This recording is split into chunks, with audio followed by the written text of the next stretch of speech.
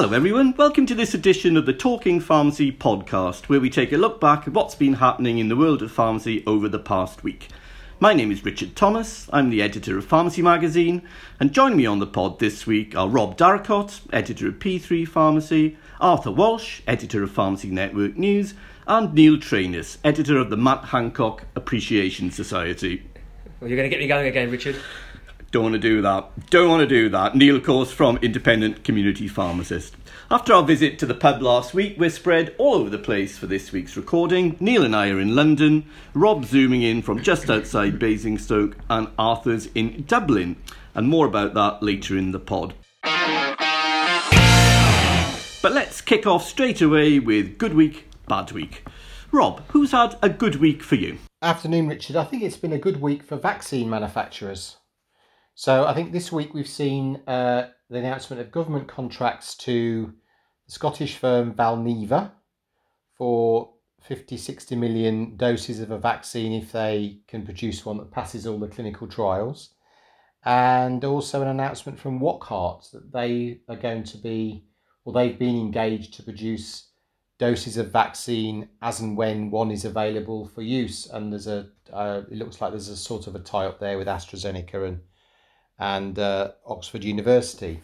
So I'm beginning to wish I had a vaccine manufacturing plant down the back end of my garden, because these contracts are going out like crazy. You know, it struck me a little bit. I was thinking about this. I was thinking about mug punters going to the Grand National and backing about 15 horses in the same race. But hopefully one of them's going to come off, or more than one of them's going to come off, and we're going to get some vaccines at some point. Let's see what happens.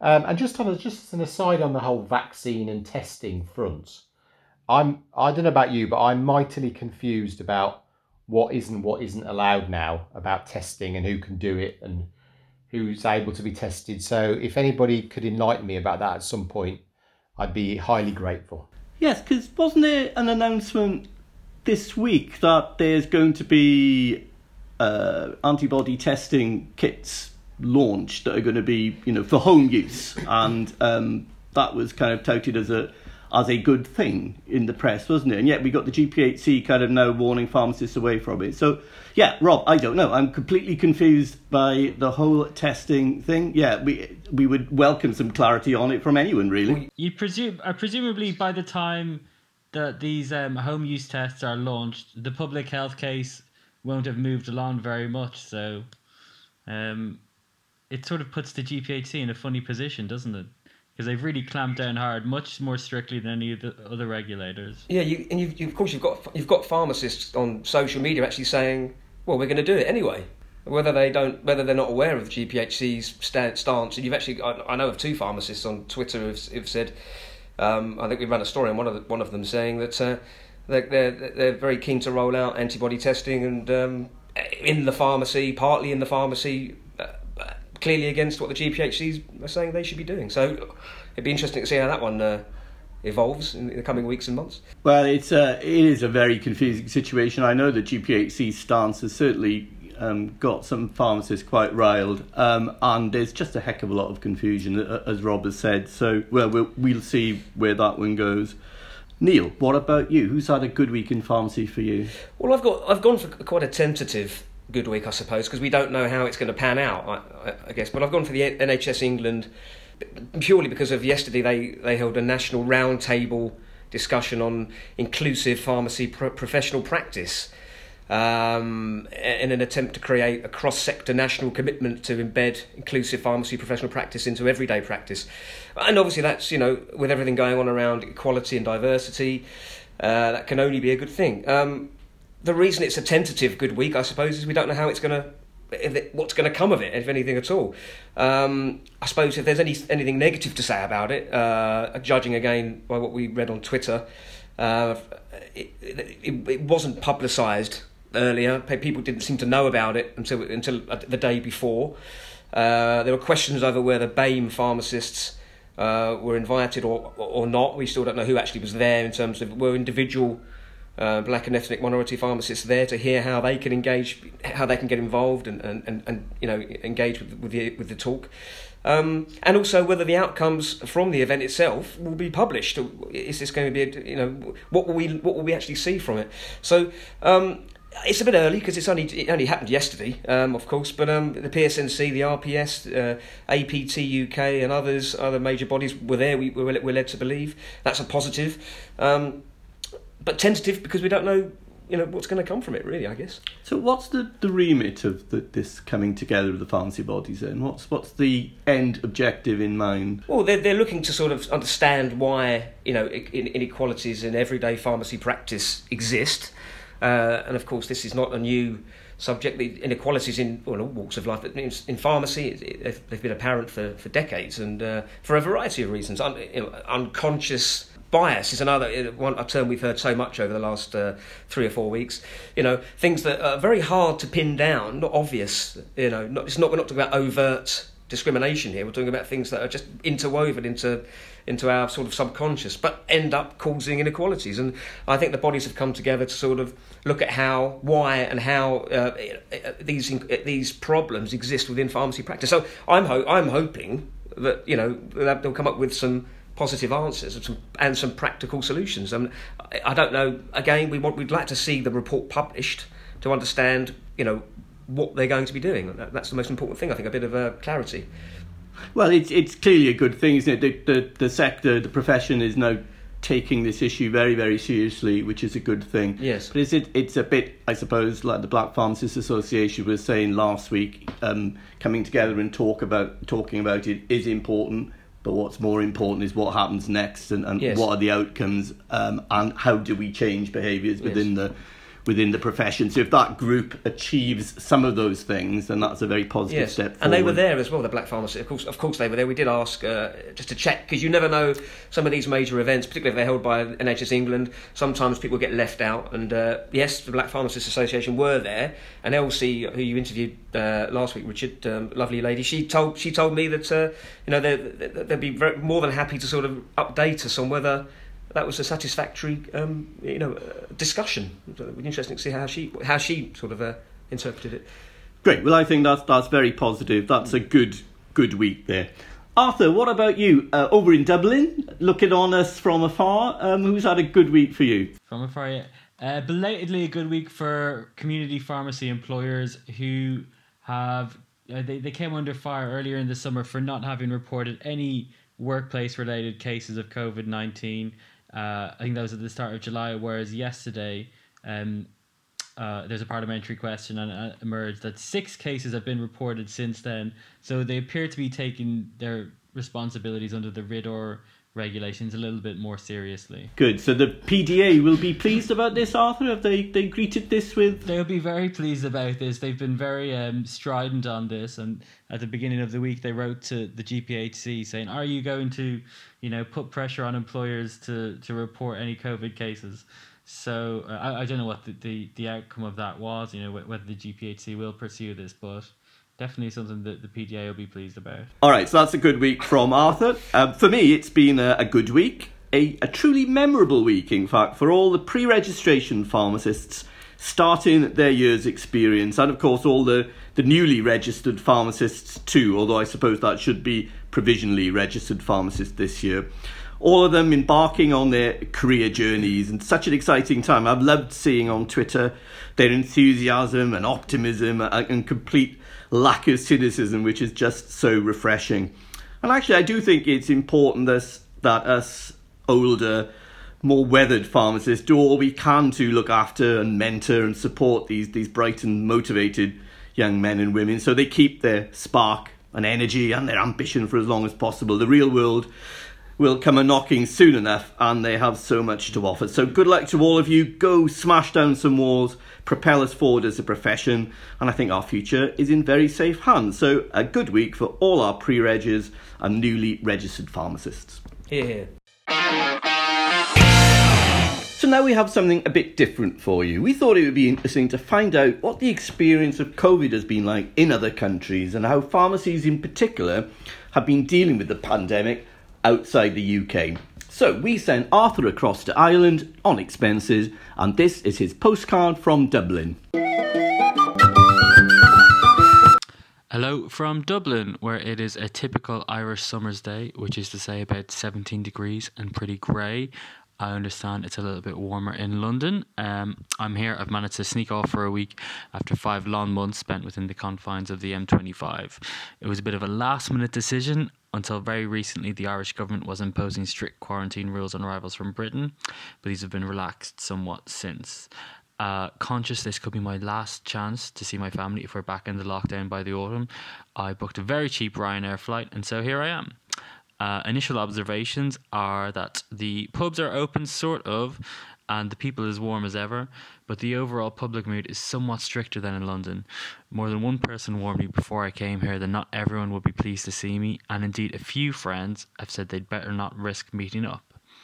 Public signage reminding us of the social distancing guidelines seems bigger, brasher and more ubiquitous than I'm used to, and people's efforts to give one another a wide berth in the street a bit more exaggerated. But on the whole, people here seem to still enjoy a clear sense of common purpose, which to my mind has dimmed a little in England since the early days of the pandemic. There have been a few bungles and U-turns here, to be sure, but nothing like the circus Boris and chums have been putting on each week. Certainly no scandals to equal Dominic Cummings' trip to Durham. We won't know until the dust settles what the best approach to this pandemic might have been, but in the absence of sure answers, picking a course of action, sticking to it and earning the consent of more or less everyone on the island seems to have been good for Irish morale, not to mention mortality rates. So wasn't that interesting to hear about the Irish experience of COVID? Arthur, it's fair to say that they're doing some things very differently over there, but pharmacists clearly facing many of the same issues as pharmacists here in the UK. Absolutely, yes. I spoke this morning to Tomás Conifrey, who's got a pharmacy in Dublin city centre, and a lot of what he said, it could have been one of our readers in England talking. He spoke about a massive demand for prescriptions in March and April that sort of calmed down now. He spoke about abuse that he and his staff had unfortunately been subjected to by kind of panic-stricken patients. And he spoke about what he described as a lack of support from the Irish government and feeling that they were at the back of the queue when it came to the health service. So a lot of familiar themes shone through. And has the government there put more money into the system to cover those increased costs? There is some businesses can claim for grants, although they seem to be quite selective about who they give them to. Tomás had applied for a grant and been rejected. I see. Now, and you touched on this in your piece, but it seems things haven't quite returned to normal in Ireland in the same way they haven't returned to normal in the UK. How did you find just general life out there in Dublin? I mean, it's very nice to be home, obviously. I do find the mood is a little bit more... how would you say? I think people are still policing themselves and others more than in the UK. But I would sort of relate that to perhaps just clearer messaging the whole way through from government. I think in England, you had the debacle with Dominic Cummings halfway through, and you had a lot of U-turns and bungles. There's been a few U-turns and bungles in Ireland, but a lot more in England, and I think that sort of strained the relationship between the government and the governed more so than in Ireland. Yeah, that was great, Arthur. It's a great piece. Really enjoyed listening to that, and travel back safely, and I'll see you back in the office on Monday. So now it's time for Bad Week. I'll kick off. This time, for me, it's been a bad week for pharmacy numbers in England. So, according to PSNC, there has been a net decrease of at least 139 community pharmacies in England since 2018-19. Arthur did this story. It's gone down from, according to PSNC, 11,539 to 11,400.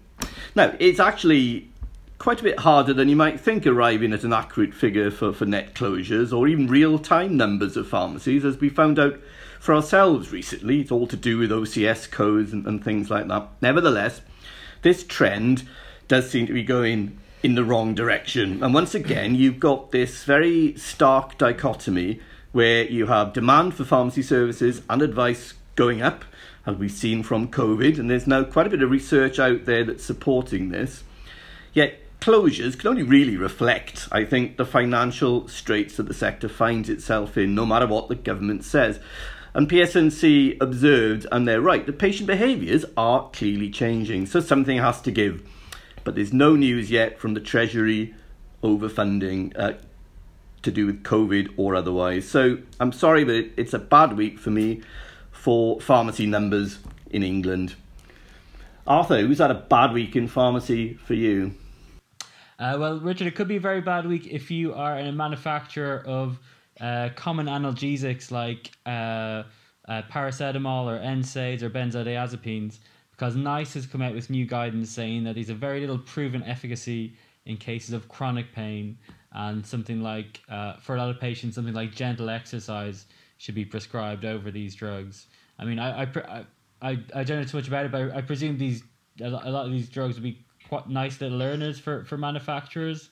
So if prescriptions start to dwindle, that could hit them quite hard. Yeah, it could. It's an interesting one, Arthur, that, because I looked at this week. Of course, it's draft guidance, so it does go out to public consultation now, and I think that there are a couple of weeks where the public can chip in. So it might not be the final guidance, but it's very interesting, isn't it? It's very radical, for dealing with chronic pain, for patients and for manufacturers of those pharmaceuticals. I just wonder how practical it's going to be if it should ever become final guidance from NICE. So it's I can't quite see how this will be implemented, but it's an interesting direction of travel, isn't it? And the move away from pharmacology to more naturalistic approaches like TENS machines and acupuncture and things like that. They were the nice herbal medicine. Yeah, herbal remedies, things like this. So, interesting one. I think that's going to be quite controversial, actually, as the consultation continues, but we will see where it goes. Neil, who's had a bad week for you? Well, I've gone for... you might think it's a bit harsh, this one, and maybe not a great week rather than a bad week, but I've gone for the GPHC and the chief pharmaceutical officers and all the other bodies that are involved in the attempt, if you like, to sort of bring academic study and practical learning closer together for pharmacists, trainee pharmacists. Now, this has been a long-standing desire of within the profession, really, bringing that kind of academic study and the on-the-job practical experience within the pharmacy, bringing that closer.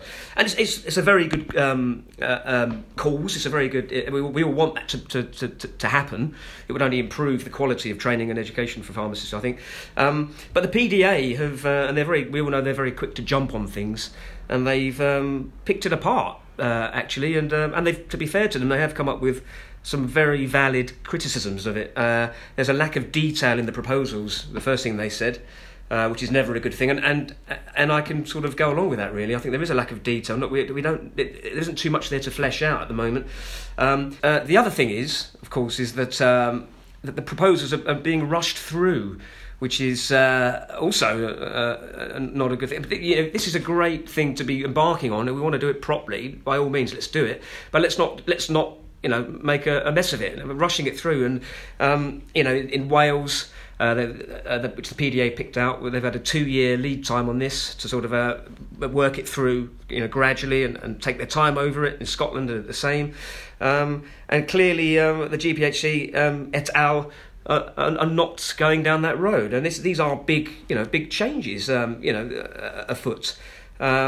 So it's not been. Yes, we all know that the aims are great, but the execution at the moment, not so great. So perhaps not a great week for. But you might think that's a harsh one. It'd be interesting to hear what you think. Would you not say that? I mean, obviously, there's a very valid concerns about the lead time. But would you not say the document last week was more of a broad statement of intent rather than these are our proposals? Well, not in the eyes of the PDA, it's not, and I kind of tend to agree with the PDA on this. I think it seems like it's just more than a statement of intent. I think that they're looking to push this through, and that's the impression I get from reading some of the material from the GPHC. They're really looking to press ahead with this. I think we've been waiting long enough, haven't we? It's not like it's new. These proposals are 9 years old, and so I think it's very easy to say there's not enough detail. There's never enough detail for some people.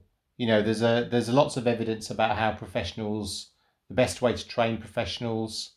And I'm kind of with Arthur. I think it's something that needs to be worked through. But just saying we don't like it because it's different isn't really helpful. Particularly since there was a group that spent 2 years thinking about this back in 2009, 2011. Yeah, well, the idea isn't new. You're absolutely right, Rob. I mean, it's been, this is bringing academic study and practical clinical experience to get closer together. That's an old idea that hasn't been remotely close to being executed. The idea is not new, but the way in which it's going to be executed or should be executed, and some of the details that have come out, which are, as the PDA say, not fleshed out enough at the moment. That is new, and I think you have to bear in mind in actually executing these plans, not the idea itself, just executing each and every point that the GPHE and all those other guys have come up with. That does need careful consideration. I mean, this is not something you can just steamroller into. I think you need to, the PDA, just to give you an example, a lack of consideration to major reforms of early training of pharmacists at universities. That's the idea has been there, well established, but in practical terms, actually executing it, because the world changes quite quickly as well. Things change over years. It's not the same. We're not in the same place now as we were 10 years ago or 15 years ago. I think I'm with the PDA. I think you can't rush. You can't rush into this. But it takes 5 years to train a pharmacist, Neil. So you can't do something. You can't do something tomorrow. The whole thing has to be thought. But if action had been taken in 2012 or 2013 or 2014 or 2015, we wouldn't have had whole cohorts of students, coming into the profession under the old system. That's how long it's been. But the other thing, I mean, that's absolutely true. I wouldn't disagree with that. But the other thing you've got to bear in mind here is that there just hasn't been enough consultation with students and not just pre-reg students, but also the provisional pre-reg. Those guys who were put onto the register provisionally during the COVID-19 pandemic. There hasn't been enough consultation with through all of this. I think there will be a consultation on these changes. With the provisional registrants now, I mean, there wouldn't have been time. I don't know what kind of purpose it would have served to do a consultation on that. But I do think that for these changes, the plan is to do a proper consultation. Well, there hasn't been so far, and that's for me, that's a concern so far. And it's, as I said, it seems to me that there's some way down the road with this already. And I think they should have had that consultation by now, to be honest. Yeah, we talked about this in last week's pod, didn't we? I think we probably all agreed that this is the direction forward. And it's probably the speed at which this has come out. And it is kind of worrying people, a lack of detail. But I think nobody can disagree with the need to bring together kind of in practice learning with academic work. I suppose I thought what surprised me about it was how quickly they want to bring it in, and also that the work on initial education training for pharmacists had kind of been on pause. It hadn't really got anywhere because people were raising all sorts of objections at the consultation stage when the GPHC was pushing this forward. So I think I'm just slightly surprised by the speed with which it's going through. I think part of the issue, Richard, is that England's starting to lag behind other parts of the UK now, because it has been in the doldrums for so long.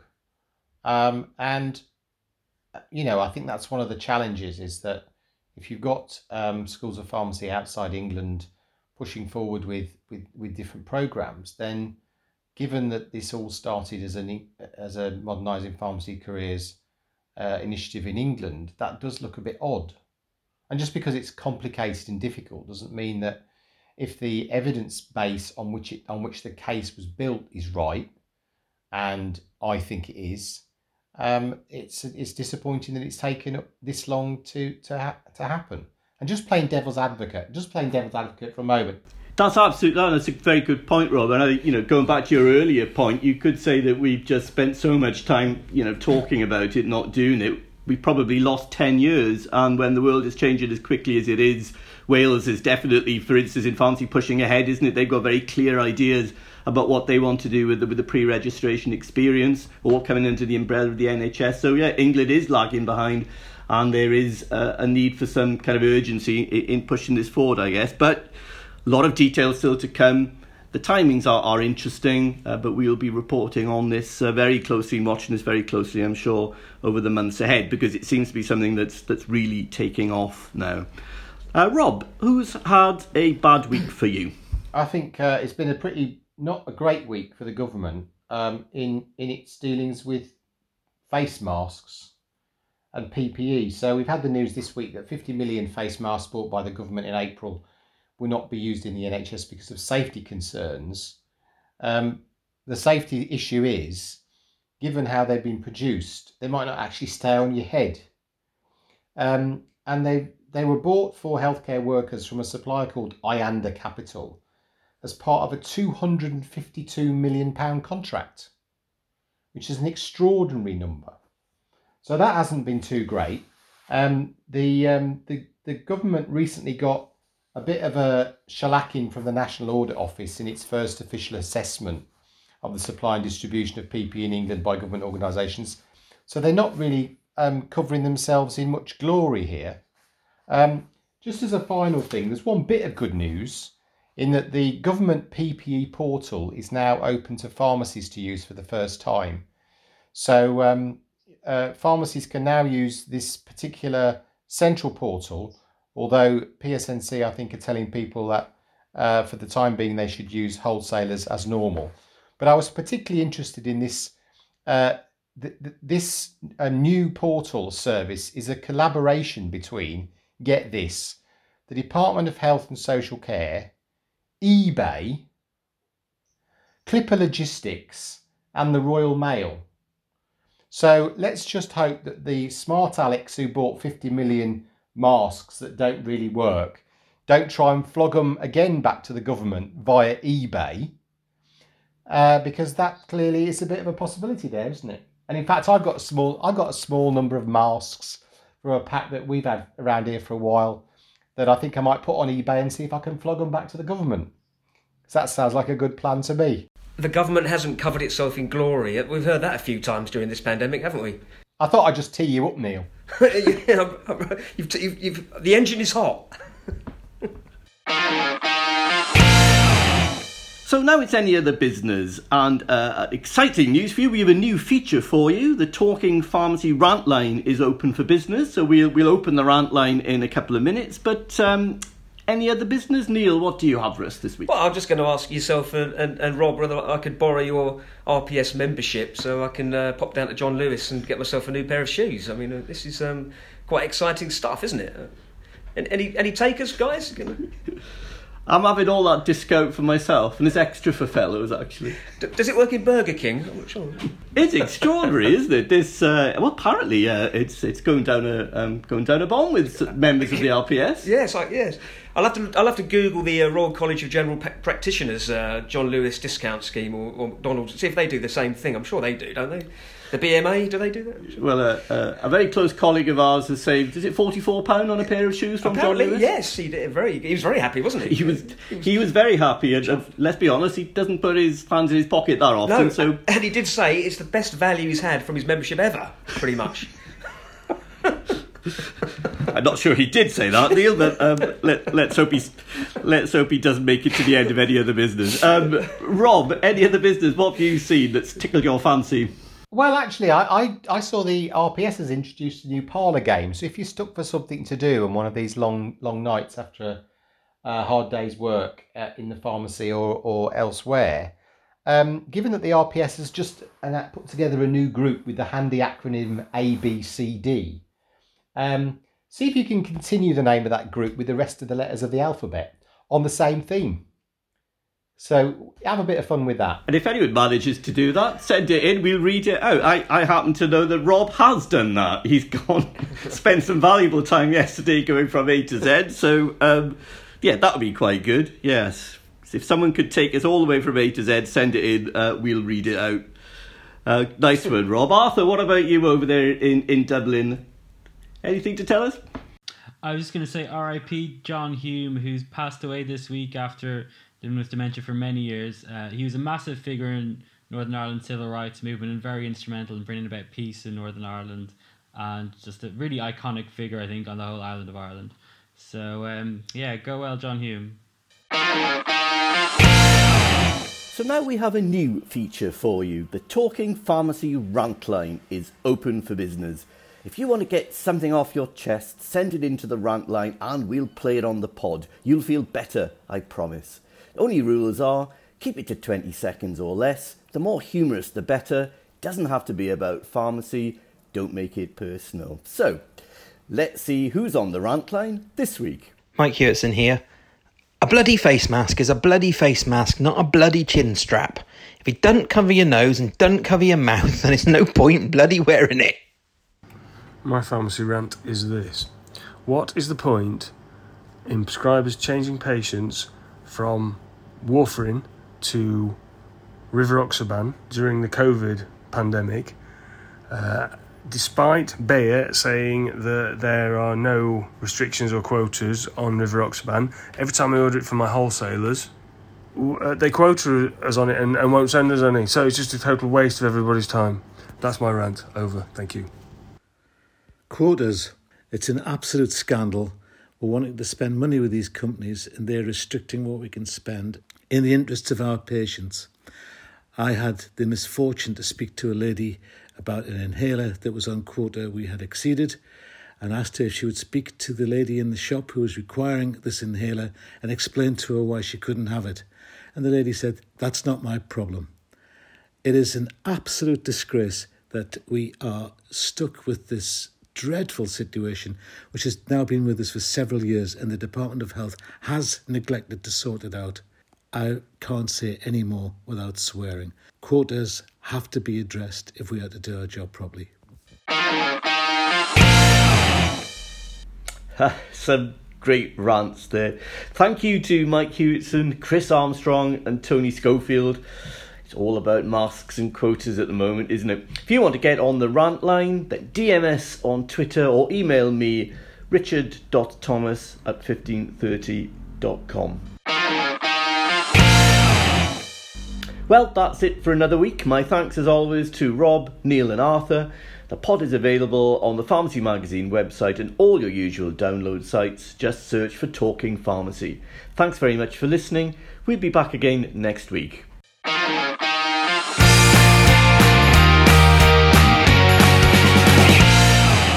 Ba-rum-bum-bum. Ba-rum-bum-bum.